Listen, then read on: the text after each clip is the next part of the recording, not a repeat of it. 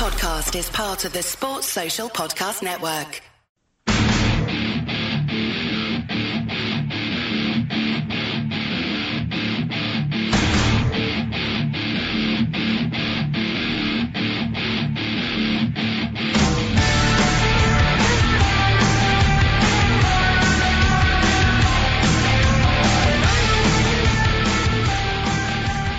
This is a View from the Bridge official podcast of the Belfast Giants for KingdomTheGiants.com. Today is Tuesday, the 5th of February 2019. I'm Davey McGimsey. Apologies, first of all, for Paddy not being here. I understand you're usually used to better, but it's parties tonight. I'll give it my absolute best and we'll just roll with the mistakes. If you want to get in touch with us, well, go right ahead. There's literally loads of ways you can do it. Old school emails, podcast at KingdomTheGiants.com, Twitter at AVFTB, Instagram, all the modern ones, Jules runs, you've got the Bakebook, the Snapchat, the Grinder, all the other usual places. But let's get on with the show, and we're going to kick it off slightly differently this week, as Paddy isn't here, and I've kind of lost control already. So we're going to start with the fan agenda, brought to you in association with our very good friends at Belfast Giants TV. So let's introduce the panel. Boomerang Corner call him the Ginger Jesus, the coach calls him Boxy, his mum calls him Jonathan. Can you guess who it is? Welcome to the show, Josh Roach. No, it's actually John Boxy. Boxy, thanks very much for joining us. Absolutely, I'm happy to be here. That was one of the best entrances I think I've ever had, so thank you for that. And sat to my right, as always, is international hockey legend, all-round top guy. It's Simon Kitchen. Good evening. Good evening, gentlemen. How are you? Not bad. And I was going to introduce Joe, but he hasn't turned up, so maybe he'll drop along later in the show. Lads, let's get stuck right in. Boxy, it's hard to believe there's only like 7 or 8 weeks of the regular season left, and it's getting tight at the top again. If we'd been offered this position, back in August, would have snapped your arm off for it. Oh, 100%. And I had a couple conversations with some people after the game this weekend, and I think as a player and a fan or anyone who's involved in the organisation, all you can really ask for is to have, the potential of winning the league and it being really your own destiny, not having to rely on other teams. And with us kind of obviously having this recent success this past weekend and how tight it is now, and obviously those 2 games against Cardiff, I mean, there's clearly a long way to go, but just the fact that we have the potential to do it kind of on our own, that's all you can ask for. It's never fun when you're constantly looking at out of town scores or anything like that. Now, granted, that still happens anyway because you kind of keep an eye on what's happening around the league with Cardiff, but just the fact we have the destiny in our own hands now, that's huge. Sometimes tweets and that kind of thing don't age very well, and I was looking for stuff to do with the AVFTB today, and way back in July we were looking at tweets of people saying this team can't do anything this season once again because of the long road swing we had to go on. We debated that backwards and forwards, can that be a galvanising thing for the team? But look, essentially we came out of that road swing really, really in a good position. We talk about trying to be in touch on the 1st of January with the top of the league after that road swing, and we were slightly better than that. It was a good time for the club. Yeah, absolutely. I think that road trip, as a player, I think it's good as well. You used the term, I think you said galvanise it. I think as a group, it was huge for us because, with all due respect, there's a lot of new players that come in here, a lot of different personalities, and anytime you have a winning environment, guys like each other. And I think being on the road for as long as we were, it kind of gives you the opportunity to get to know people a bit better and kind of build those friendships. And that's what it takes to win championships. You have to want to do it for the guy you're sat next to. I know these are rather cliche things I'm saying, but as a group, it really galvanized us and brought us together. So, and obviously with the success that we had, it was a special environment to be in. So, we just need to make sure that we take what we can from the success that we've had over that period and kind of ride that momentum, because when we are playing well and playing the way we were for those few months, we're a very, very good hockey team. Boxy, 6th year as a pro now. You spent a couple of years in Nottingham. Obviously, your 3rd season now as a Giant was with a stop off in Milton Keynes in between.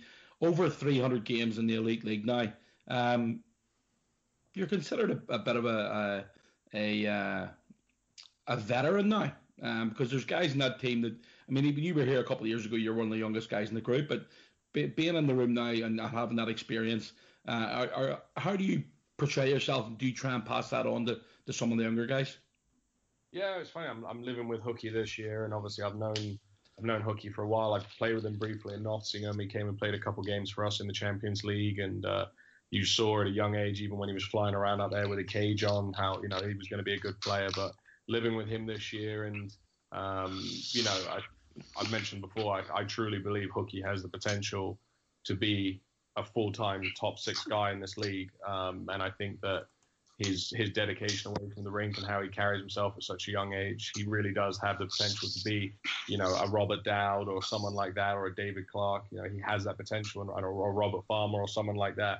And by him making the choice to come here, and I was in kind of an awkward spot because I didn't have a contract at the time, but he reached out to me and asked me about Belfast, etc. And then he made the decision to come here, and then I had the opportunity to come as well. So it was a good opportunity for me to come over here and by living with him. But yeah, no, going back to what you were saying about being a veteran guy, this is the thing. I remember my first year in Nottingham, someone said to me, just enjoy it because it flies by, and it is insane to think that, this is my 6th year pro. It seems like just yesterday I was a young guy in the league and trying to, make a name for yourself. But I look back on it and think of the places I've played, the people I've played with, and all the experience I have, and being in Belfast as long as I have, I'm very, very lucky. So, no, I'm very happy with how my career has gone so far. So I'm very lucky. I'm going to jump on to some of the questions we've had off Twitter. One from Stevie1601. What's the scoop on PK Subban? You kept that one quiet. You haven't really. You've talked about it before. But how do you know PK?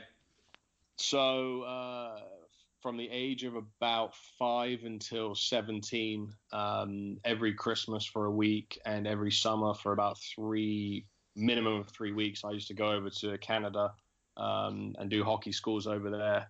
And him and I are the same age, and we basically, long story short, did the same hockey school for almost a month, a year together, and we formed a pretty good friendship there. We stayed in touch throughout that period of time. There's a couple of times I used to stay with his family, and we just always kind of kept in touch.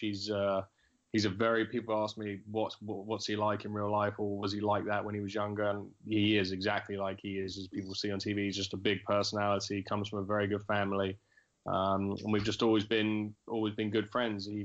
Obviously now he's a very, very big NHL player, so we don't talk as much as we used to. But when I was living in the States, we kept in touch quite a lot. And a few years ago, when he was over in London, we got together and had a good night together. And whenever we're kind of in the same neck of the woods, when he was playing in Montreal, I was playing college. I used to go up there all the time and see him. So, but no, he's just a good guy, and we've always kind of kept in touch. And it's crazy to think that his career has panned out, but from a very young age, he was a very, very, very good hockey player, and he worked really, really hard. So he's done very well for himself. But the stuff he does away from the rink, all his charity work, that's something that he should definitely be proud of. But he's a friend I've had for quite a long time, and we still speak and keep in touch. And it was great to see that Ethan got to meet him when he was over there, and I think they talked a little bit about the Giants. So no, it's good. It's good to kind of keep those friendships and relationships because they're important. I know Paddy wouldn't forgive me. I'm sure he would have liked to have been here himself to tell you this, but he goes on about this a lot. Whenever they were over, was it the Gardner Cup? It's about 2010, says, over in Edinburgh. Yeah, 2008, 2009, yeah. 2009, how time flies. PK was obviously over, and he was at the bar trying to get a pint, and Paddy says, I'll get these ones, and he says, dead on, I'll get the next ones, and he drunk up and headed on. So Paddy says he owes him a pint. That's 10 years now. So the next time you're talking to him, if you can tell him to cash that in, Paddy wants his pint. So yeah, I'll let him know. Sure. But look, it's been a bit of a change in the locker room this week. Jordan Smotherman has obviously came in, and unfortunately for Bish is hanging the skates up and going to take a job on off the ice. Bit of a word for both of them.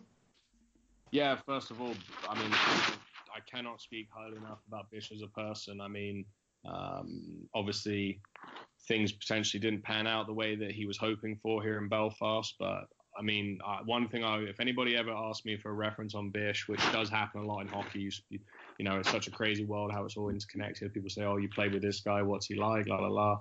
And one thing I would always say about Bish is that no matter what his situation was in the lineup, ice time, how his game was, anything, he was one of the most positive, friendly, best team guys I truly mean that. You know, it's easy in situations. I've had it in my career where you're frustrated about your position or how your game is, and that can kind of take away from you as a person and as a teammate.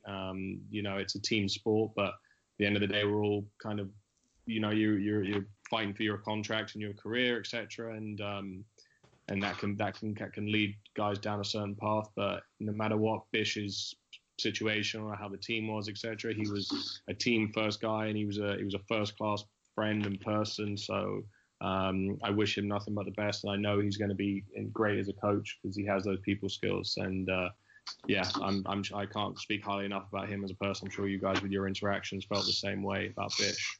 Talk about Bish later in the show. I've got a very, very soft spot for Bish. I thought he was, you know, things didn't work out for him, but all the things you've said, the intangibles that he brought to the rink, off the ice as well, were, you know, first class guy. But here, hopefully this isn't too hard a subject to talk about. Obviously, coming at the end of the postseason and into the summer period, the Team GB obviously have great opportunity in Division 1 this year. Is that still something that you're hankering? You really, really hope to get into that squad?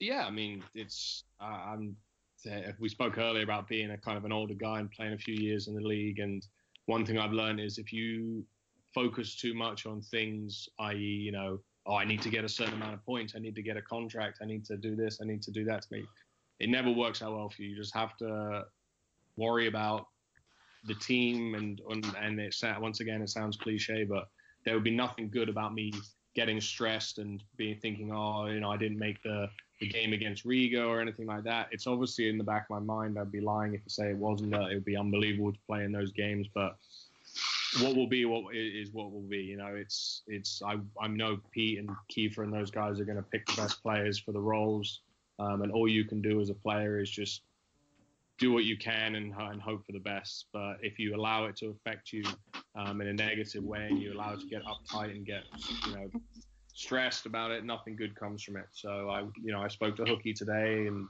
kind of asked how he was doing, because I think it'd be great for him to be involved in that. And I know Swinney and Garth are over there doing well, so it'd be interesting to see how they do. But on a personal level, you know, it'd be a real honor to kind of play for GB again. It was a great experience when I played for it in those 3 tournaments, but yeah, I'd be lying if I said I haven't thought about it, but I'm really trying to just focus on enjoying my time in Belfast and winning. It's, you know, realize, as you said, when you get older, winning is the most important thing. You know, I won a championship my first year in the league, and I haven't won anything since. So I've come close a couple of times, but that's truly, and I mean that honestly, that's what all I really focus on this year is winning championships. Well then, let's bring it back to that. You know, this last few weeks, scoring goals, helping break records, going back into Milton Keynes, getting the 2 goals, getting a terrific reception, which you always seem to do there, which must be nice on a personal level as well, and chipping in with that goal that will forever be on your CV as the goal that helped Colin Shields break the all-time scoring record in the Elite League.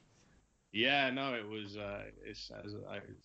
First and foremost, it's a real honour to be able to say that you had anything to do with that. So that in itself, you knew Sheds wanted to make it happen. You could see before the game that he was very focused, and he realised the opportunity he had, and to be out there and put the puck in the net. And you know, the first thing I didn't even think about celebrating. I just thought, where is that puck? I know Shedsy shot that. I need to get that for him. So no, it's a great thing that he's been able to do that, and going back into Milton Keynes, and you know, the fans there.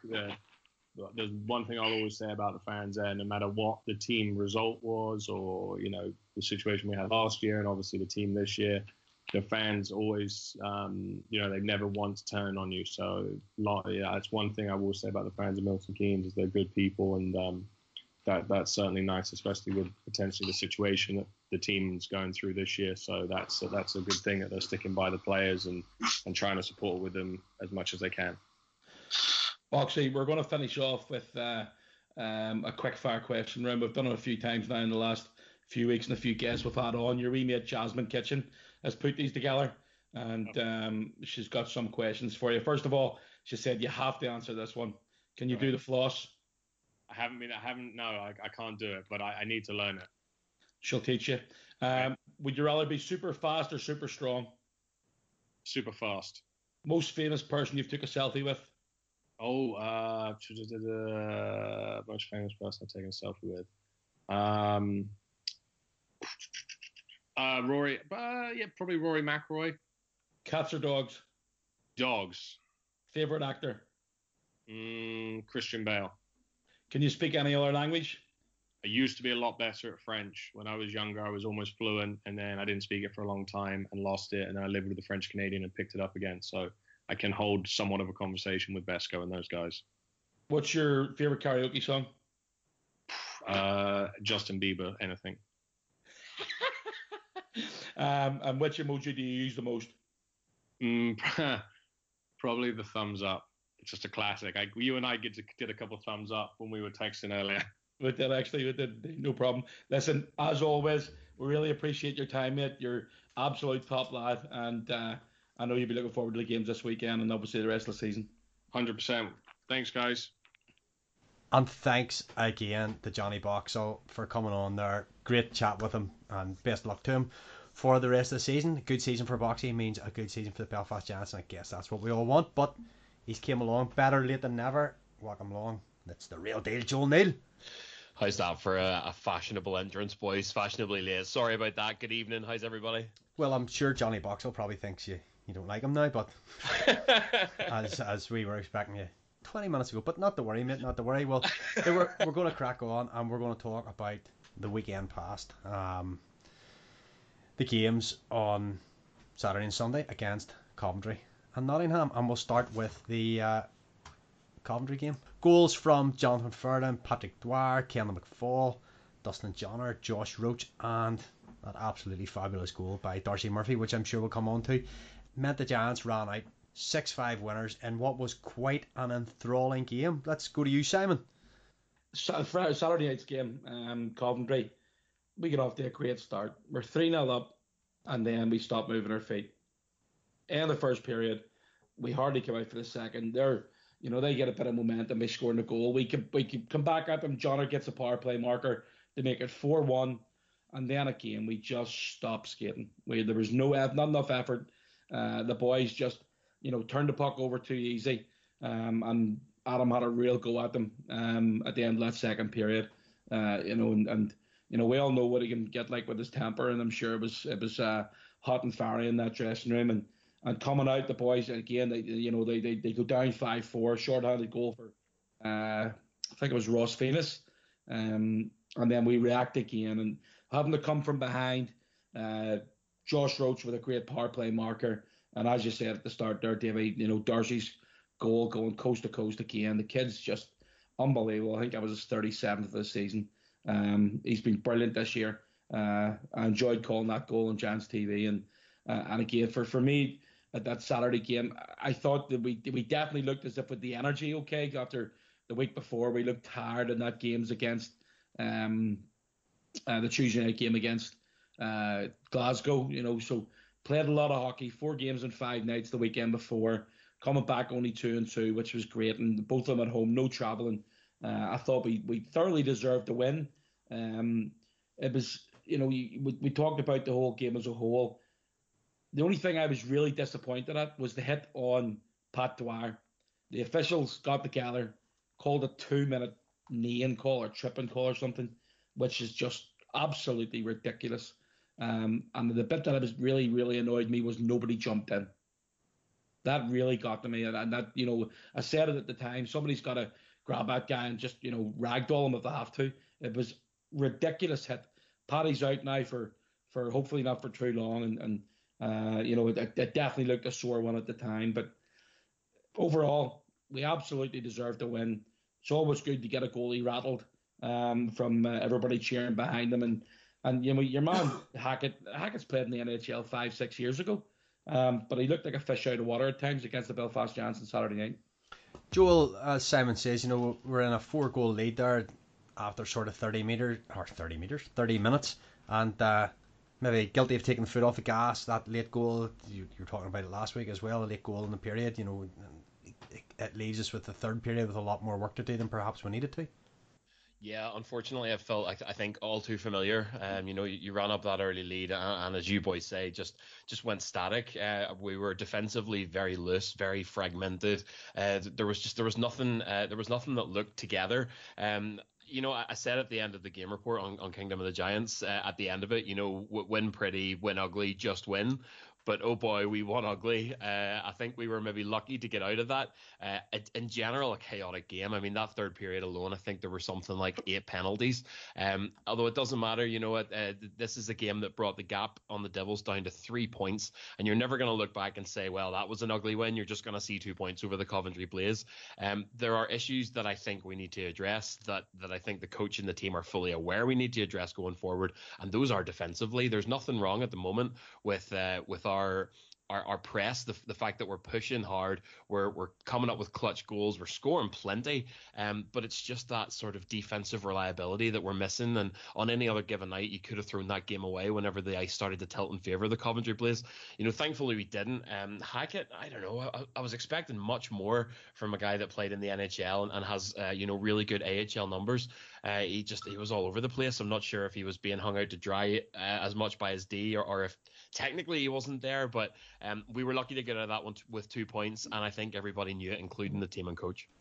Let's just let you elaborate there a wee bit. You're talking about the defensive frailties and stuff, and some things you've seen. Is there anything in particular? I know last week you were critical, I suppose, as one way of putting it, of a couple of players. Is just what's your sort of own thinking on it at the minute? The main thing that I can see is ineffectiveness at clearing the defensive zone. I think we're messing around too much in our own zone. We're not coughing the puck out of our zone quick enough. I think we're allowing soft turnovers both in our zone and in the neutral zone, and I think that's what's causing those goals, especially late in the period. It seems to be, I'm not to assume, it's not for me to assume, but it seems to be that within those last couple of minutes of a period that we're mentally already in the locker room, and that's when mistakes happen. We obviously singled out some players.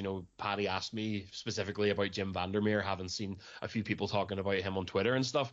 I don't know that it's one or maybe two guys' fault. I think it's just an overall attitude, an overall sort of willingness to continue pressing and to close out the period. If I was to pick on one thing, it is just that sort of sluggishness in coming out of our own zone and fanning on declearing passes, making silly mental errors that turn the puck over and cause those soft goals. And as I said last week, I don't think it's a question of ability. I think it's just a question of form. I don't know how to fix it. If I did, I would be paid a lot more and I would be a hockey coach. But that's definitely what I'm seeing. I don't know if you boys would agree. Well, let's talk to a guy who is paid a lot more, and who we're bringing on. If you need somebody to talk about ice hockey playing and defence, let's get an ice hockey D-man on from back in the day, Simon. Yes, we're making mistakes back there, but I think it's because we're gambling and we're going for a long stretch pass or whatever it be. I listened to last week's podcast when Joe was talking about Jimbo, and people might think I've read the comments on Twitter, and people might think that he doesn't look as if he's trying, and the reason that he doesn't look like he's trying is because he's a Rolls Royce. Not my words, by the way. Not my words. Well, again, when you look at, I watched him in practice this morning, and he was unreal. He's just so effortless. If you ask the guys in the room, with regards to having a person like Jim Vandermeer on the back end, or would you rather have another? I know I'd rather be playing outside. I think he's unbelievable. Yes, he made a mistake against Five Flyers. It rolled off the end of his stick. But, if you watch the rest of that game, and it was in the second period, I remember watching it and thinking, how can people start thinking that Jim Vandermeer doesn't try and doesn't care? He goes down the right side. I think it was Garside, give him a pass. He dumped the puck in, chased it himself, round behind the net. Boeza, who, let's be honest, the kid's one of the fastest skaters in the league, was away at the blue line with the puck, and Jim caught him before the far blue line. Jim Vandermeer, twice his age nearly, and caught him up. Yes, I agree with the point regarding we're making mistakes and we're turning the puck over probably too easy than what the guys would like to do. But I honestly don't think you can single out one person. I know you did say that just a second ago, but it's collective. The whole problem starts from the wingers and the centermen. When you're not tracking back, when you're not picking your man up, when you're not playing as a team, you make mistakes. And when you're not open, some guys, I mean, we're 3-0 up at the weekend against Coventry, and you could see that some of the guys were literally looking, right, okay, I'm gonna hang about this blue line here, looking for a jump in behind the defence to try and get the fourth goal. That can't happen. You have to stick to the process. Adam is adamant with regards to getting into place, playing the systems, making sure you're doing the right things, you're doing the simple things, and you're doing your own job. But I honestly don't think, I don't get why people are slagging off Jim Vandermeer. I honestly don't get it. Well, I've had my chats with Michael Owens in person to him about his Vandy stuff on Twitter, so I kind of agree with that, and it's certainly a case of any way you lose as a team, you win as a team. I would never try and single 100%. out. Wouldn't single anyone out from a team with up to 20 players in it as David, as being a cause of.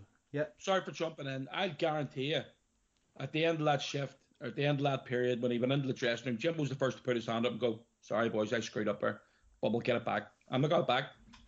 It's just, I think he's a Rolls Royce. Honestly, nor would I. Obviously the Vandermeer question came up from Paddy last week as a result of sort of people having discussed it. But genuinely, I would agree with you guys. I'm definitely not the poster boy for singling out Vandy or Rayner or whatever. I just think that it's a common problem that seems to be happening throughout the decor. Those sort of mental lapses or whatever else. But 100% agree. I would much rather have Vandy in this team this year than not. Let's go to you, Joel. First of all, Haché's knee, as it's been subsequently called and suspended for by Dops on Paddy Dwyer. Dops. Dops. Dops.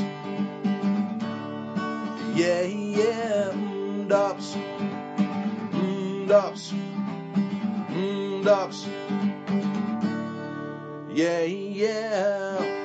Yeah, it's sickening. You could tell as soon as you saw it that it was a bad hit, completely avoidable, knee-on-knee contact, the type of hit that you just don't need in the game and that needs to be scrubbed from the game, causes completely unnecessary injuries. And, I don't like to be the first to jump on refs, and I know that it's a call that you need to make in the heat of the moment, but even in the way that Pat Dwyer spiraled and cartwheeled and went down, that should have told you enough about the nature of the contact and where the contact occurred. And the fact that it was a 2-minute tripping call was just an absolute disgrace. I'm sorry. It was a horrendous call. And the concern about Paddy Dwyer was right throughout the weekend. With my fingers firmly crossed, it doesn't seem like we're going to lose him for any sort of long period of time. And thank God, he's absolutely crucial to this team on the stretch. But just I'm glad that Dobbs stepped in, but there's a very serious risk there of completely losing a game whenever you make a call like that. And I maybe would have liked to have seen someone step up and maybe jump in for Paddy there. That's the kind of call, the kind of hit, first of all, that cannot go unaddressed in a game, and the kind of call that just completely boggles my mind. It was a really, real bad one. I suppose the only thing I would say before I come across to you, Simon, for your thoughts on it, I think the closest person, and I'm just thinking of the video in my head, it's either Swinney or McFall, because that size of guy is skate over. He's quite a distance away from it, and as you know, he skates and he ragdolls him even there. He's sitting for 17 minutes. Yeah, it's true. In a tight game. That is, and what was a tight game at that stage. Don't get me wrong. I'm the first one that's up shouting for somebody to do, give somebody a slap. But from that point of view, you can see why people don't know. But as you say, just skid over and give him a bit of a face wash even. He needs more than a face wash. Yeah, absolutely. Joel's 100% right. That can't go unpunished. We've still got to play them 3 times this for the remainder of the season. Haché, I think he's made a couple of dodgy hits this season.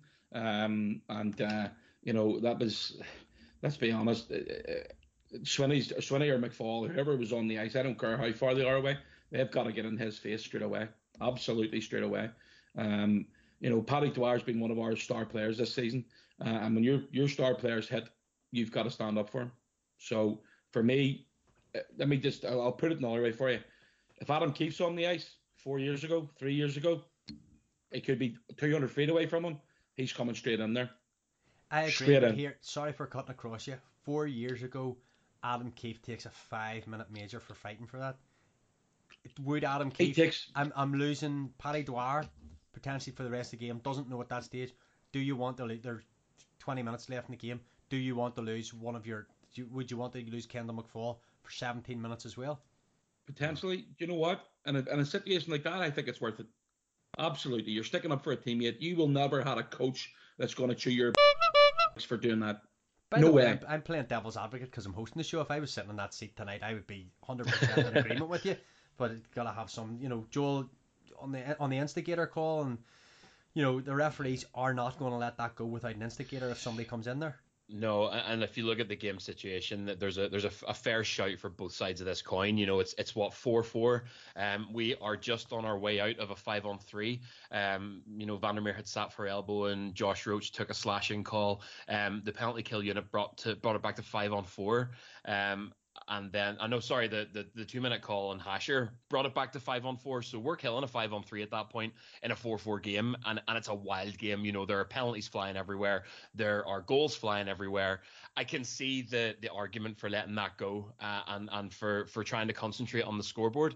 But on the flip side, we've seen it once or twice this season where an occurrence like that, or somebody dropping the gloves and fighting at that point. Look at the Clan game whenever Jimbo fought down against the sort of the boards on the East End. That completely flipped that game on its head. It energized the crowd. It energized the boys. I don't know. It's probably the lack of hockey intelligence compared to people who get paid to do this for a living and coach it for a living. But it just seems like one of those instances to me where there should have been a yard sale. There should have been gloves flying, helmets flying all over the ice. But I do get that situationally we are backs against the wall there, and that it may have been a bit more sensible to let it go and to play the scoreboard. The game has changed, to be fair. Like says, early 90s up in the ice bowl there, somebody gets found a skip the next day. No comment. Yeah, so right, let's look on to the highlight action of the game. Blair Riley goes along the boards, plays it back towards his own zone. Lenny throws it up the boards. It's kind of picked off. Darcy Murphy picks it up and dangles it, Joel.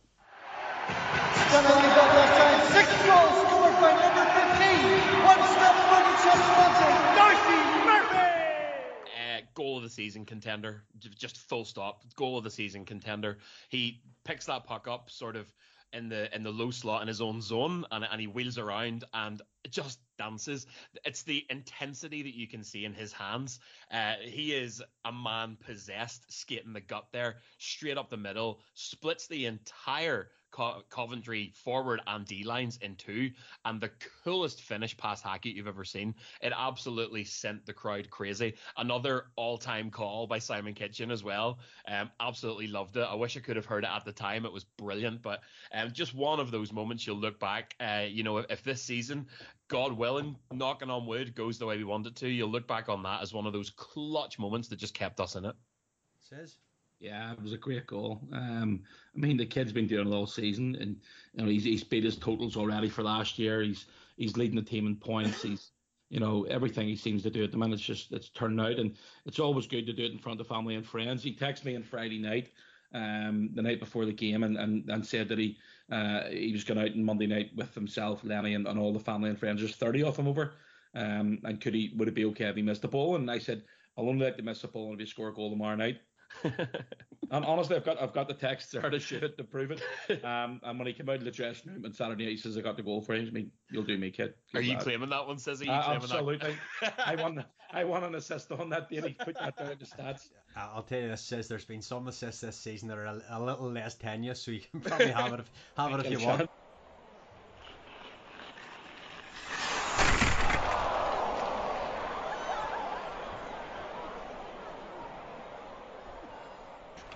Joined by Jonathan Furland Tuesday morning. Fairly 4 points from the weekend. 2 performances with lots of goals, but giving up 10 goals over the weekend. I'm sure one of the points this week is going to be trying to tighten up and making less mistakes during the game, because mistakes always happen. Yeah, for sure. Like, you don't want to give up 5 goals a game, because you got to be in trouble down the line. But we were struggling to score a goal lately, so we didn't think the game before, if we take it with a 9-2, we had 12 goals in 5 games, so it's good that we got scoring again. But if you want to be successful every night, you have to count on your defense, because it's one thing you can be sure about it, that your game starts 0-0. So if you keep them to 1 or 2 goals, you got a better chance to win. And so we're going to work on it. We talked about it, and it's just little things. And during the year, you always have to adjust and the different stuff. And now that's what we have to look at. The head coach is away for a few days with Team GB, Yep. but it doesn't look as if the boys are taking it easy. It looks as if it was a tough practice today.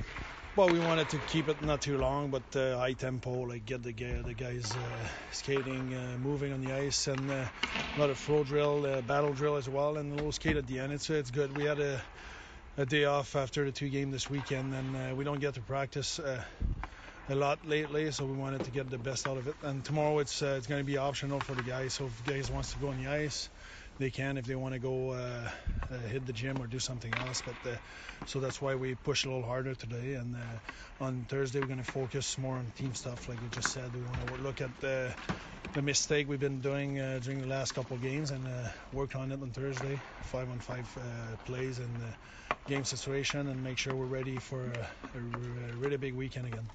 3-3, 2 against Guildford, and then you face the Panthers on an away trip on Sunday. It's always difficult, but I'm sure the boys will be well up for it. Yeah, for sure. It's 3-3 is never easy, but like we talked before, like we talked in the room, the only thing we can focus on is the first game. And Friday night we can only win 1 game, so we got to focus on this one. Make sure we play well as a team, as a group, in the system. So build the confidence for the week too, for the 3 games. If we play well the first game, usually it's get the boys going the right way, in the right direction. We're gonna have a good start on Friday, and if we do that, we're gonna be successful. But for sure, we just have to focus on that first game, and then we'll move forward to the next one when we're there. Jordan Smotherman came in on Sunday, picked himself up a goal, and shared the first practice day with the guys. How's he looking?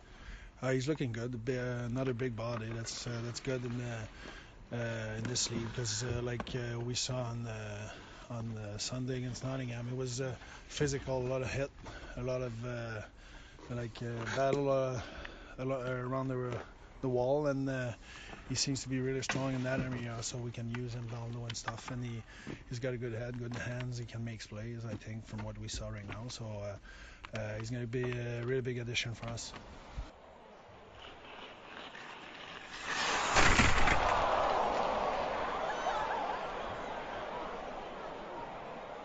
Joined by Josh Roach after Tuesday morning's practice, the January Player of the Month for a view from the bridge, and the champion bowler for the OSE event last night. It's been a good weekend for you. Yeah, my parents are in town, so I had to put on a show for them, and we were able to get a couple big wins this weekend. And then, like you said, last night I was on my game bowling, so it doesn't happen often, but I'll take it.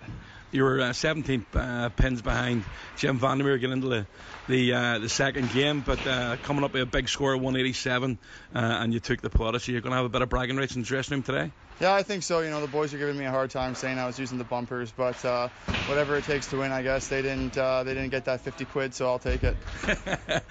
Moving on to this weekend, 3 games. You faced the Guildford Flames already this season with success, and obviously you tripped to Nottingham after facing them this weekend, but the boys are in good spirits. Yeah, definitely. Anytime we can get a good weekend like we did, a couple wins, that definitely is good for team morale. Things are tight at the top, so these next 3 games are going to be huge for us, especially the 2 at home. Moving down the stretch, games are ticking away. Just the 3 points behind the Cardiff Devils now. Just taking one game at a time. Yeah, pretty much. We got them back to back at home here in a couple weeks, so if we can continue to tweak our game and go into that weekend feeling good about ourselves, it should be a good matchup. There, look, that's a great 2 points for the Belfast Giants, and we moved on to next Sunday, obviously 22 minutes past 4 the following day. We dropped the first puck against the Nottingham Panthers, rushed into a 2-goal lead, pegged back to 2 each, stretched it out to 4-2, pegged back to 4-3, 4 each, and it all got very exciting. The Giants have stretched out towards the end of the game there and made it, what did they end up, 8-5 goals from... Let's see here. Let's go down him. Kyle Bond, Dustin Johnner, Kyle Bond again, Darcy Murphy, Dustin Johnner making it a hat trick. Kyle Bond making it a hat-trick, the first double hat-trick game since 2003, when Brad Kenny and Paxton Schulte scored in a 10-4 win over the Basingstoke Bison, and rounded out with a goal from the new guy, Jordan Smotherman, number 29, wearing the blood shirt while he was waiting for his own kit to be done up, because he came in at very short notice. We'll talk about that a little later. Let's talk about the game first, Simon. Jumping out that lead and then getting pegged back, hardly ideal. Yeah, again, we get off to another great start. And the Panthers, the Panthers haven't had the best of the season, but we all know that they can be dangerous.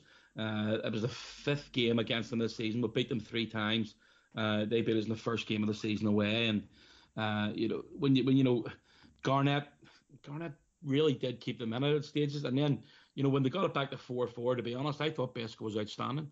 They had a couple of really big chances to go ahead, and Besco stood tall and managed to keep the puck out of the net and get into the end of the second period. I think it was at 4-4, but we can't keep on doing that. We can't keep on making mistakes. Yes, you're gambling for a pass up the middle, and or you're knocking one off the wall. But Chris Stewart, their new guy that came in there, I think it was 10 or 12 games ago, he had a brilliant game.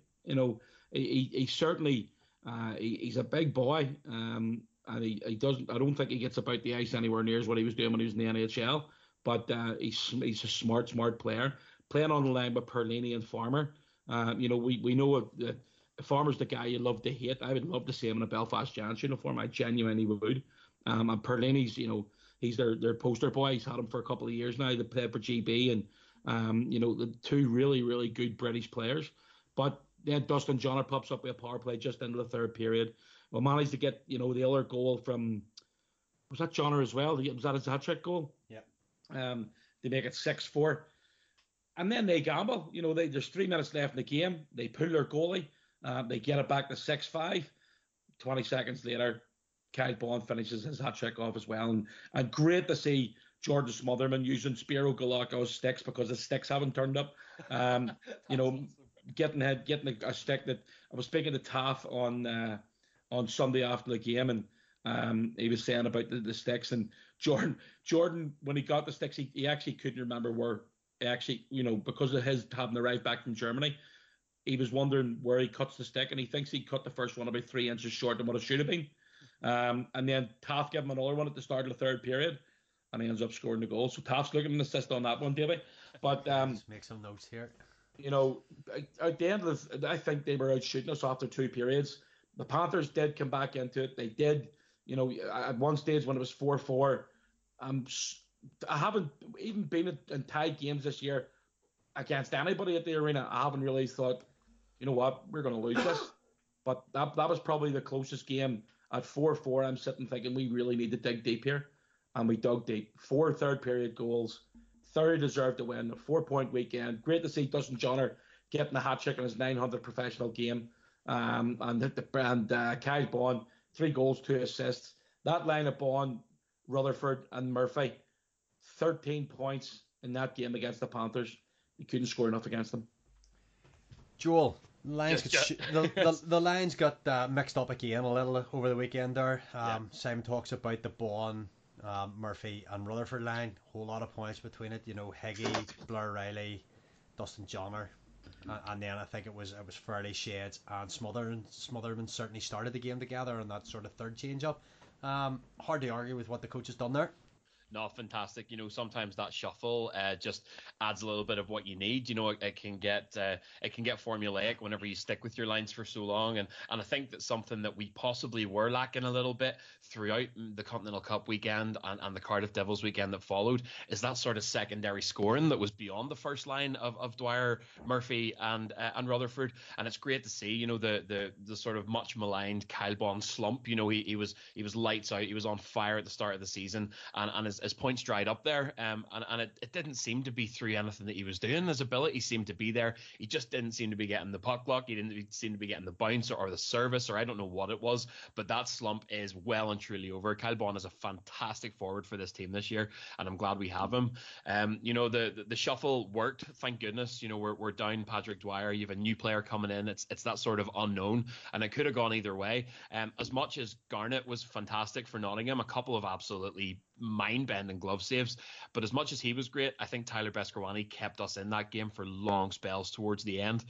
Chris Stewart was easily the best outing since he arrived in the Elite League. I think he was something like, what you can maybe tell me, Divvy. I think he was like 2 points, maybe 3 points in 10 games before he came in, and he got more points in that single game than he had his entire stretch in the Elite League so far. He was absolutely fantastic. But all in all, again, just it was a wild game, to be honest. I was typing my wee guts out trying to keep up with it, similar to the Coventry game on the Saturday night.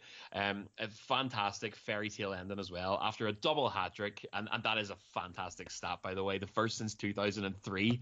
Absolutely unreal. And then whenever you add the fact that it's Dustin Johnner's 900th professional game, and it was on his wee daughter's birthday, she was up on the big screen having a great time. Just one of those lovely kind of moments where everything comes together. And then the fairy tale ending of Jordan Smotherman straight off the plane. And as he says in the post-game interviews, the 8th goal is always the most important, right? Just a really lovely and well-deserved reward for him. I tell you what, if you want to make me fall in love with a Belfast Giant, that is how you do it. A guy that's watching the webcast sees Patrick Dwyer go down and figures that Adam Keefe might need an extra body the next day. Retire the blood jersey, retire the 29 boys. I want to see it in the rafters. Let's talk about that. Says Jordan Smotherman was supposed to be coming in at the start of the week here, and as Joel said there, he's watching the webcast on Saturday night, getting to know his new teammates, what the setup for the Belfast Giants is. Probably been watching them for a few weeks as we've been talking to him, and decides off his own bat, I'm going to get onto the airport here and see if I can get into Belfast for tomorrow. The boys might need me. Yeah, he was all booked to come in on Monday at lunchtime alongside his wife, and I got an email from Thorts on Friday night asking me could we get him arranged to get him picked up, so it was all sorted. And then after Dwyer went down, just as you say, he's been, this obviously he's been looking to try and get this happen. These moves don't happen overnight. But he's been to get Thorts and Adam been speaking to him over the last number of weeks, and I took him to pick his wife up yesterday, and when things like that come in, Joel's 100% right. When things like that happen, and he off his own bat, his own money, goes on top of the flight that he's already got booked by the team to come in, sees a teammate go down who he's never met before. And, he could say it as clear as day from Amsterdam. And yet we've 2 officials on the ice that call a 2-minute tripping call. He basically knew that Paddy Dwyer was hurt. So he get on the internet. He booked a flight to come into Belfast from Amsterdam. He drove for 5 hours from Germany to get to Amsterdam, to get the flight, left at, I think it was 3 a.m. For a 12 p.m. flight to Belfast, gets in 2.5 hours before face-off, has never met 16 of the 18 guys that he goes on the ice with, and then he scores the 8th goal.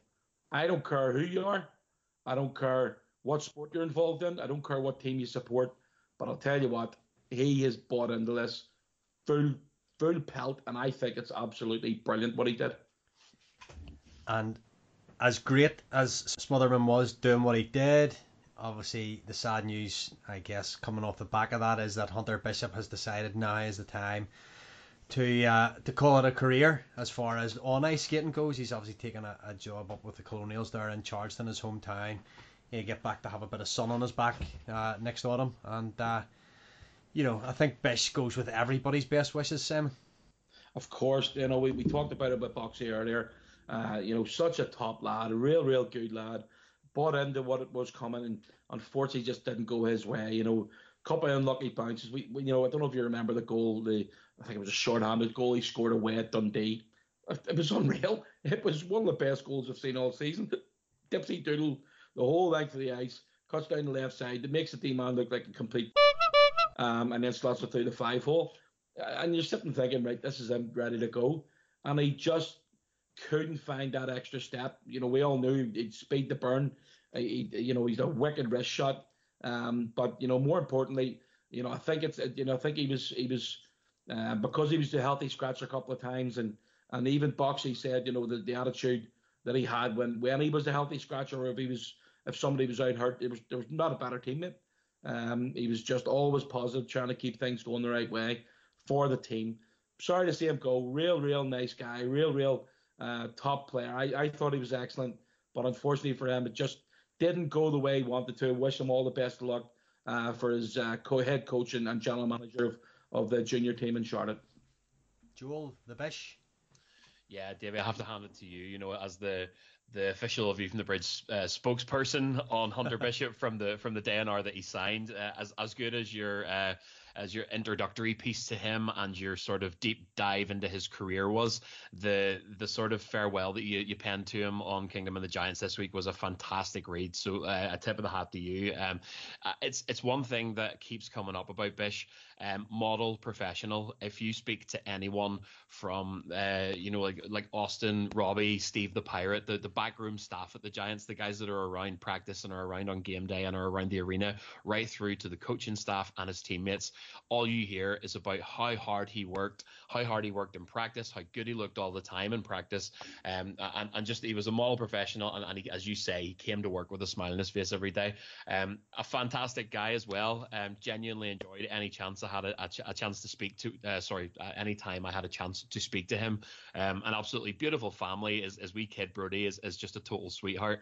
And as you guys say, you know, he has an opportunity now to translate his playing career into something a bit more long term that keeps him involved in the game, and you can do nothing but thank him for what he's given to the team and wish him all the very best, and we hope to keep in touch.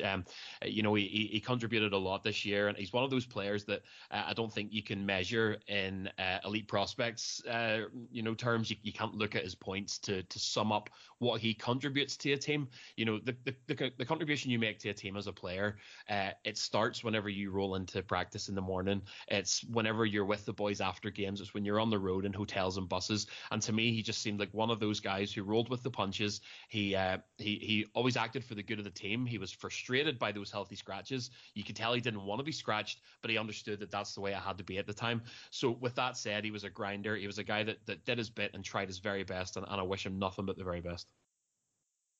There's a 2-on-1 chance here. Steps inside. Hunter Bishop shot. He gets his goal! Hunter Bishop's first of the season. Lovely play at the red line by Dustin Johnner. Fed it inside to Kyle Bond. 2-on-1. And Bishop puts the chance 5-1 up. I think he watched where Kendall McFall had placed his, because he puts it in exactly the same corner, low blocker. And that's a pure goal scorer's finish. Great play by Johnner, great play by Boner to feed Hunter coming in, and he makes no mistake on that one. His first goal as a Giant. I'm sure Davy McJimsey will be pleased. I'm sure Hunter Bishop will be pleased. Absolutely. Right, so we're going to move on now from the Hunter Bishop chat, and we're going to have a look around the league, and there's been a goaltending change, so who better to call up than a goaltender? Andrew Dixon, welcome back to View from the Bridge. Well, thank you for having me. Dicko, going to throw this one at you because I don't know if you've seen the Sheffield Steelers tonight announced a new goaltender. I knew about it on Friday. There you go. You never told us. You kept that to yourself. Carson Chubak's back in the league. Mhm. So between him and West, they'll have a hit between them. So I can say that because they're both my mates, so it's okay. So. But yeah, I heard that last week actually, that I heard that he was over and he'd been training and everything like that there, so I wasn't sure if they were able to get a deal done or the visa or whatever they needed done, because it's not easy to get a visa, I think, if you haven't played in a while, and obviously he hasn't played since he played in Edinburgh, so yeah, I guess he got the visa done, so I'm happy to see, Chubbs, back playing hockey, doing what he wants to do. It's not, you never want to see a guy have to step away from hockey because of an injury, so it's good to see him getting past his, his health problems and back playing the sport he loves. Dicko, I had a wee interview with Stephen Murphy, that guy that you've been, chilling out with for the last 9 years, for Giants TV the other day, and he was telling us a few stories about him. So instead of me asking any questions, I want to hear some of your best Stephen Murphy stories. I'm sure Joel will be right up for this as well. The thing, Murph's so sneaky, man. Like he doesn't get caught doing things, and if he does want something like done, he'll get his puppy me to do it. So, for on a night out, he'll send me to do it, and I end up doing it for him. And then, I think it's great, and everyone's having a laugh, and he takes no responsibility in it, and then it all falls back on me. But I don't know. I don't actually have that many stories about him. I know that's ridiculous after 9 years, but Yeah, honestly, if he wants his dirty work done, he gets me to do it. So that's basically how it works around here. So if I tell a story, I'm really just throwing myself under the bus, if I'm honest. So it's basically it's a matter of him making the snowballs and you firing them. Well, yeah, I mean, he'll not only will I fire them, he'll tell me where to throw them, how high to throw them, who to throw them at, and I'm quite happy to do it, you know. Do you know what it is though? Like, Dicko, I don't know, if you're a fan up in the stands and you obviously don't have that peek behind the curtain, you just assume from the way you both get on with each other that you're together like a married couple, and it's actually true. Like, I rang you in the preseason this year, whenever you had signed for a chat, and I was like, "Are you okay to talk now? Are you okay, mate?" It sounded like you were in a car, and you were like, "Yeah, it's okay. I'm just with Murph here." What were you doing? You were doing something ridiculous, like going and looking at puppies or at the driving range or something. I don't even know. How much time in a week? What was it? It wasn't puppies, it was putters at the driving range. but yeah, so putters, puppies, whatever. But yeah, I've literally just came back from the driving range outside, but he wouldn't come tonight because apparently he's got a lesson or something, or he's doing something with school or something like that there. So he didn't come tonight. So that's fine. He's a little better than me at golf anyway because his dad was a golf pro. So I've got a little bit of catching up to do. So I was down at the driving range, and I actually said I would give my friend JJ, who plays out in Arizona State, I told him I'd give him a big shout out on the podcast because he listens to it all the time. So yeah, but yeah, that's me and Murph. It's just, I don't know, we just get on well. You've got those like personalities that sort of go well. We do the same sort of music, and then obviously, like, without being funny, and he obviously looked after me a lot in my early career and showed me the ropes, and yeah, so obviously now we're getting up to his testimonial, and I'm very proud of everything he's achieved here in Belfast. But yeah, you're right, we're like a married couple, but like most married couples, don't want to hang out with each other anymore, and after 9 years most marriages are over and ours are still going, so we're doing okay. It's a beautiful thing. Take me back, Dicko, to the very, very start, whenever you first started working with Murph. Do you have any kind of early memories of him, how he introduced himself to you, those kind of early days? Did you guys click kind of straight away? Did you just know, yeah, we're pretty much the same person here, this is going to be a thing? Well, same person minus a little bit of, he might be a little bit better at me at the old net minding, but no, what happened was I got signed. Well, I wouldn't even say signed. I quit my job to come and train for a week with the Giants because they wouldn't give me the time off work to come and do it. So we were playing like Newcastle and like an Irish select team back in like 2009, I think it was. And Murph was hurt coming into the season. He had knee surgery, so Nathan Craze was set to start the season, and they needed a goalie to back Crazer up. So that's where I come in. And because in Dundonald we've obviously Taft's done a great job, and he's fixed the room up. But back then it was like half the room it was now. So we didn't have enough seats for the players. So what they done was they just like made me like a makeshift stall in the corner beside Murph. So I had like a seat, a coat hanger, and I don't know. So I would like sit beside Murph, and obviously if you're sitting beside him, you just get talking to the guys who are beside you, and it was good fun. They used to always like hide my pads and stuff like that there. So that's basically how he got lumped with me. Basically, I got stuck beside him in the. I'm not even going to tell you what. Well, it was like a bit of a cave in the corner. It's basically beside the coffee machine. So they just squashed me into the corner, and that was basically how I got lumped with Murph. But then, I thought I was only going to be there for maybe like a week, and then after the week, I got asked back for another week, and that's when I started like picking Murph's brain about how about net minding, what can I do, how can I do this better, and then. I remember like back then I didn't really have a contract or anything. I did, but I didn't. I was registered to play, but so I didn't get sticks and stuff like that there. Taff would give me the odd stick, and I was like, I need some sticks, Murph. And he's like, oh, well, I've got a school visit today. So he ended up treating me, if I'd done his school visits, he would give me his old sticks. So I was out doing his like school visits, and God bless Gordy. He had no idea who I was, and Murph's like, yeah, this kid Dicko was going to do the school visit. So Gordy was not impressed, but yeah, so he treated me school visits for sticks. So that tells you a lot about it. That's the Scottish in him, though.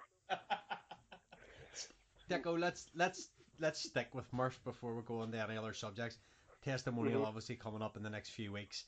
I'm going to throw a few numbers at you. Numbers are important when you're looking at a goaltender. They're not the be all and end all, but 427 games for the Giant, 9.12 save percentage, or 0.912, whatever way you want to look at it. Yeah. You know, less than 1,000 goals against, 25,000 minutes. Fucking how many saves? 10,500 saves. He's 26 shutouts. You know, he leads pretty much in most of the stats. He's been phenomenal, and to do it for that long. Mm-hmm. Then the other big ones, first British goalie to win the league, you know, twice. Oh, yeah. Great Britain games thrown in there as well, you know. Games that probably aren't registered if you think about the amount of games he played before he even came to Belfast. Like, that's purely Belfast, yeah. Yeah, like, but I know because if you factor in the fact that he basically turned pro when he was like 15, when the rest of us are still, you know, doing our GCSEs, and he's out playing for Fife, which back in the day were, you know, a good team like they are today. I know they had a little dip after that, but they it's mind blowing, the sort of the numbers and the longevity and how he's been able to stay at the peak, you know, of British ice hockey for so long. And it must run in the family, because obviously you just have to look at Colin Shields as well. You know, Shields, he's in his late 30s, and obviously he's the same all-time points leader, and Great Britain all-time points leader as well. So it shows you those guys, they must have been playing a lot when they were younger. And I've heard them talking about Murph's, you know, he's obviously his mum remarried, so he's got two dads, and one of his dad was a hockey pro and the other one was a golf pro, so he's kind of blessed that way. And same with Shedsy's dad played hockey as well, so they all come from that family and they were kind of brought up in that situation, so I think that helped a lot during the way. But yeah, in terms of Belfast, we haven't had a goalie like him. Obviously we've had great goalies, but no one who's been around that long and achieved as much and put their body through as much as what Murph has for the team. Deco, tell us a story about when you were in the locker, or you got the call, and Murph had it cut his hand cutting an apple, and you tell us about that. That's a cracker, like. That's the old great. Oh yeah, it was Wally, wasn't it? Wally was the coach. Yeah. There's been a few. He's, you know, giving me heart attacks. Like, basically, I think we came. I don't know if we were on the road or anything. I can't really remember. But we came to the rink, and I came in or whatever. And I think we were at home against Edinburgh. We were against Edinburgh, and you know what? You know what made it even worse? It was the game that we were about to play overtime because they forgot to play overtime in a game, in a Challenge Cup game. So the game was about to start with sudden death overtime against Carson Schuback, funnily enough. And so yeah, I come in the locker room, and then I think someone rings down or whatever. So Wally comes in, and the boys give me a lot of stick about this. I'm sitting in my stall, Spetsco's stall now, which is beside Murph, and he goes, Murph just cut his hand, maybe not in as polite as that. I was like, what? Actually, and I thought he actually said Murph's in the hospital, and I was like, what? What do you mean he's in the hospital? And his wife was pregnant at the time, so I thought maybe they were going into labour or something out there. He's cut his hand, cutting an apple or something out there. So obviously I had some choice words, and the second he was like, right, Dicko, you're going. I was like, oh no. So I was like reaching up, and I like grabbed my inhaler, and obviously everyone's watching me, and I like ripped like 3 puffs of the inhaler. So now every time, even that last game against whoever it was, Dundee, I was going to play the third period. Kiefer comes in the room and he goes, right, Dicko, take your inhaler, you're up, you know. So now it's like it's like a bit of a saying around the dressing room now. So he's done it a few times. Like, I remember that time we were playing Cardiff, and like 30 seconds into the game, he like blew his groin, and like people give me a lot of stick. Like the headline was going to be Murph blows his groin, Dicko has heart failure, you know. So, yeah. So yeah, he's done it to me a few times, but you know, I didn't even play that Edinburgh game. He ended up playing it, you know. So, and we won both the games, you know. But yeah, there you are. He's done it to me a few times.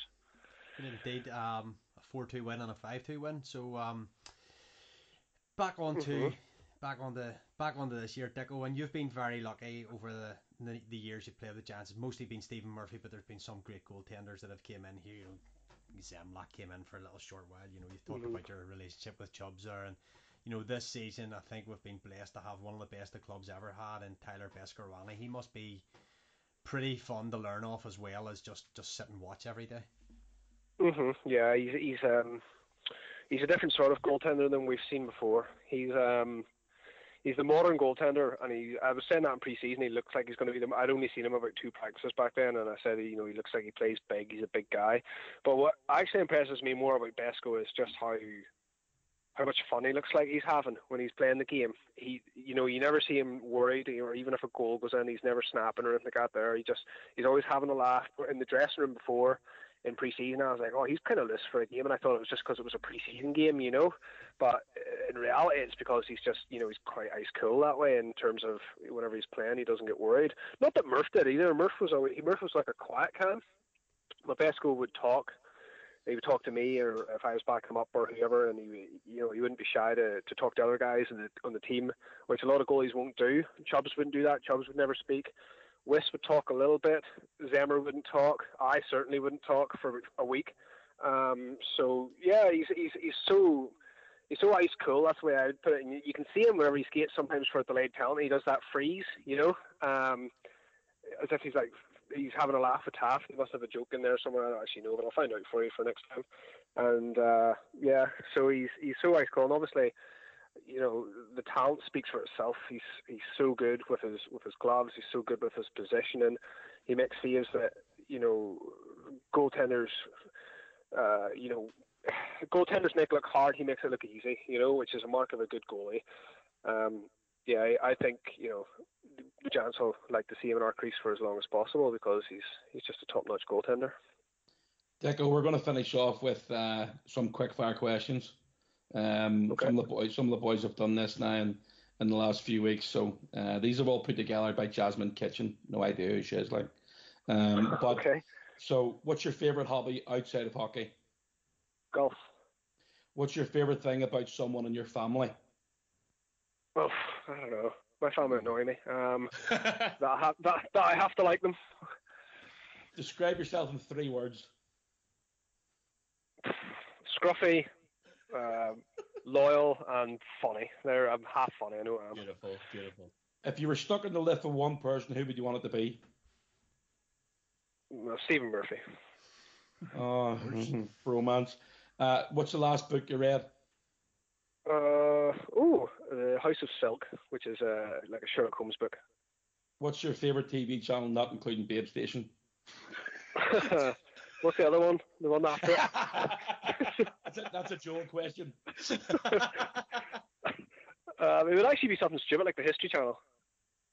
Great channel, Deco, great channel. Vikings and all that, He's like an onion, boys. He's like an onion. He's reading. He's watching the History Channel. This is not the Andrew Dixon that the public think, Yeah, but you know something.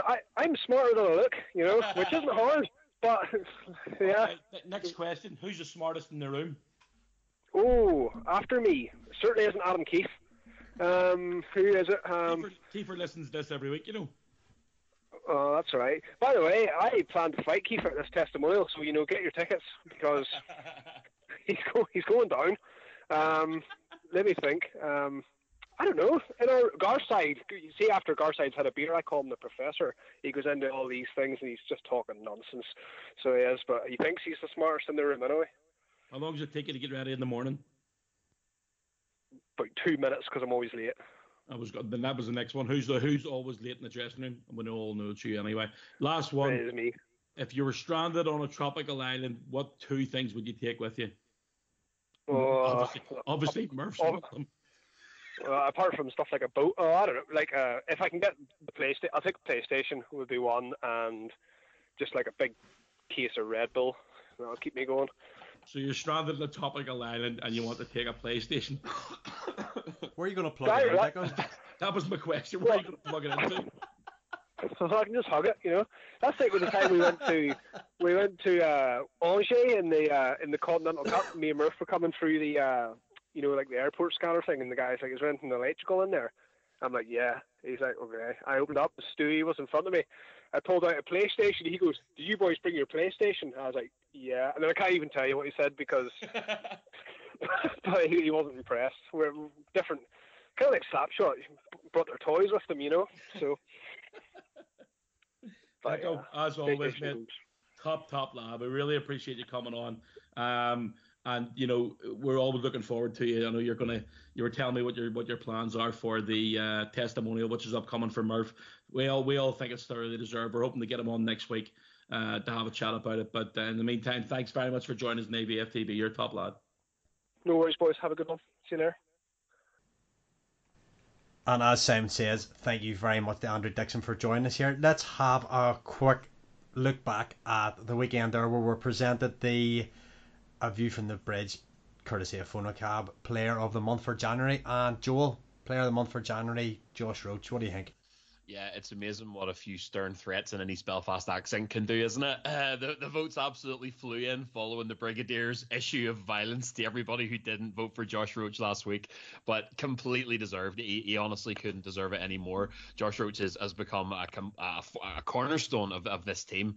His offensive production is just out of this world. He's racking up points week on week, and I think it's possibly, and you don't need me to tell you, I'm a Blair Riley guy, but it's possibly the most timely and most deserved Player of the Month that we've issued this season. It's just come right at the perfect time for him to acknowledge just the work that he's put in over the last month. Properly well deserved. David, what do you think? Oh, I think I sent you the stats, Simon, from, I know it's a bit tongue-in-cheek saying he's on a 3-month point streak because it was like the 29th of December and it was like the 3rd of February or something, but essentially he's been on a whatever it is, 14 game point streak, half a dozen goals, 20 assists or something, great plus minus, very, very few penalties in minutes. He encompasses everything that we needed, from a sort of offensive D-man. He ties up so well with Lenny there. Lenny will mind the shop and let Roachy do his thing, and Lenny's chipped in a couple of times. He's taken Roachy's lead there, and he came in at the back door there a couple of weeks ago with a great goal as well. So they formed a really nice partnership. It's the bedrock, I would say. Those two are the bedrock which this defense is built upon. We've got really, really good setup there with McFall and Rayner usually go out together. Vandy and Gary go out together, but those two of Roachy and Lenny start virtually every game for us. They're our go-to first line of defence. I said it all. I don't know if it was last week's podcast, the week before, when I was asked for Player of the Month. For me, there was some outstanding performances through January of Dustin, Johnner, Rayner was very good. But for me, Roachy just the point streak. Okay, I focus sometimes a little bit too much on stats, but they are very, very good stats to have, and for me, they just elevated them slightly above the other guys in the voting this month. I think you brought up a point last year in the podcast about Spiro being the quickest to 50 points from as a defenseman. Yeah, I don't think that was far off for Roachy to get to 60 points. You have to look at maybe a stat that you can pull out, but I would have to go for 60 because he certainly wasn't as quick to 50 as Spiro. Yeah. It's 60. I think it's 62 points now he has. From first year pro, he's an important part of this team. I said at the start of the season, about a month in, I thought he's, potentially going to be our MVP. I thought, I think the kid's got it all. I really do. I do think he could play at a higher level. I'd love to see him stay in Belfast next year and beyond. And I think it's a no-brainer for Player of the Month last month. Let's move on to this weekend, and trust me, this will be quick because it's the part of the show I absolutely hate. Flames at home, Panthers away. 3 games, you can get them if you can't get down to SSE. First of all, get down if you can. Simon, ticket line is 9073 9074. Nice. Ticketmaster if you want them. Belfast Giants TV if you're absolutely stuck at home or you cannot get down to SSE. If there's water dividing you and Northern Ireland, then you can get onto the webcast. Sunday night, of course, we don't believe there'll be a webcast. You never know, they might throw up a Sunday showdown on YouTube. That would be brilliant for those that can't attend. But guys, what are you expecting from the games, Joel? Yeah, it's another 3-3, which is a brutal ask. I'm enjoying this season immensely. It's been a roller coaster. We are sitting level on games now with the Cardiff Devils, and the points gap is 3, and I think we still have to play them twice in a double header. Isn't that right? So the league is wide open. This is probably the most thrilling chase to the finish that we've had in a few years. But these 3-3s are a huge demand on the body. This season feels like with all of the competition and with the Continental Cup and everything else, it feels so long. I feel like I'm never out of the arena. So this weekend again is a huge test. It's you could nearly chop this up and say it every week. It's do or die time right now. It's the first to flinch will lose this this title. We are going to the very bitter end. And Guildford, a team that are underestimated often in this league, maybe because they're not an arena team, whatever else, but they have a good squad. They have a good club structure, good money behind them, and they're going to challenge us this weekend, and then to have to travel to Nottingham on Sunday after having dealt them a loss in the SSE. They're going to be game for a rematch. It's just the first to flinch between us and Cardiff for me, boys, and it's just go time. Simon? Yeah, I mean, again, it's going to be 2 tough games, Friday, Saturday, and again, it's always difficult in the NIA or NIC or whatever you call it. But Friday, again, 1 game at a time. Guildford Friday night. We've got the better of them so far this year. Their top line is really good. Like, it's really, really good. Their power play, is probably the most vital part of that group. I think we've got the better of them with regards to the goaltending. The Carosi and Fullerton split the time between them, and I expect that this weekend. I think we'll start one on Friday and then the different one on the Saturday night. So it'd be interesting to see what happens. Friday night's the most important game. Every game from here on in is absolutely massive, huge games. And Joel touched on it there. First to flinch. The Cardiff Devils haven't had a great last couple of weeks. Hopefully that continues. I know they've got a couple of big games coming up as well, and then we face them in 2 weeks' time. And there you go. That's all we're going to talk about the games. But before we close the show out, any other business, Simon? Yeah, I have a couple actually. I want to say a couple of big thank yous. The Belfast Giants OSC did a bowling night last night with over 100 people turn up at it. All the players that were still available. Obviously, the boys are away with GB, and Darcy and Lenny had family over, but everybody else turned up. We talked about Josh Rhodes a few minutes ago as the player of the month last month. He's not a bad bowler either. He had 187 last night in 1 game.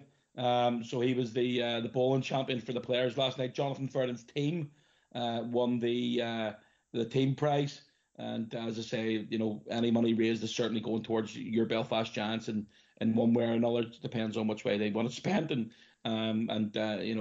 all the support we had last night's thoroughly well deserved and much appreciated. The second part of that, in case anybody else wanted to jump in, the Continental Cup shirts. This goes out tomorrow morning. So tomorrow will be the last day, or today, Wednesday, will be the last day that you can bid on one of the Continental Cup shirts. So both home and away shirts for majority of players are available. They're marked game worn or game prepared. I know there's a couple of guys who didn't make obviously Shane's missed out with the white jerseys in November, and Dicko missed out both games, but the shirts have been prepared for them. So they're doing great at the minute. Some really some real good bargains on there for a piece of our history down the years to come, and they're 2 nice shirts as well. So if you want to bid on that tomorrow, www.giantsauction.co.uk. It finishes at 9 p.m. Wednesday night.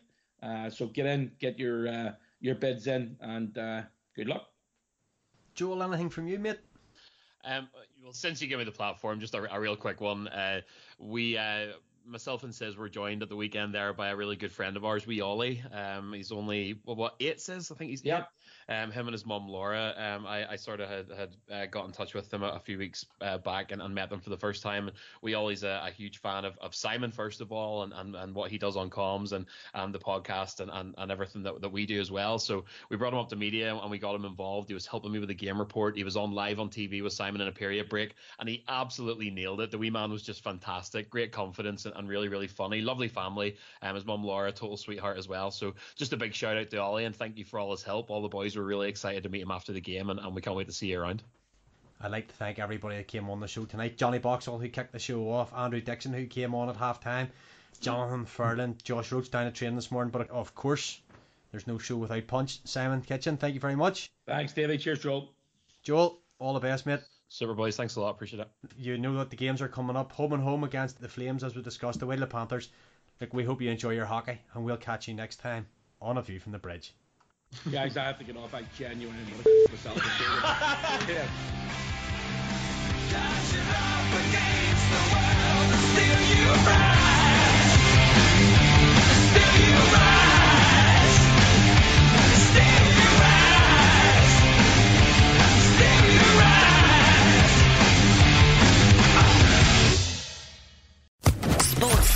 Podcast Network.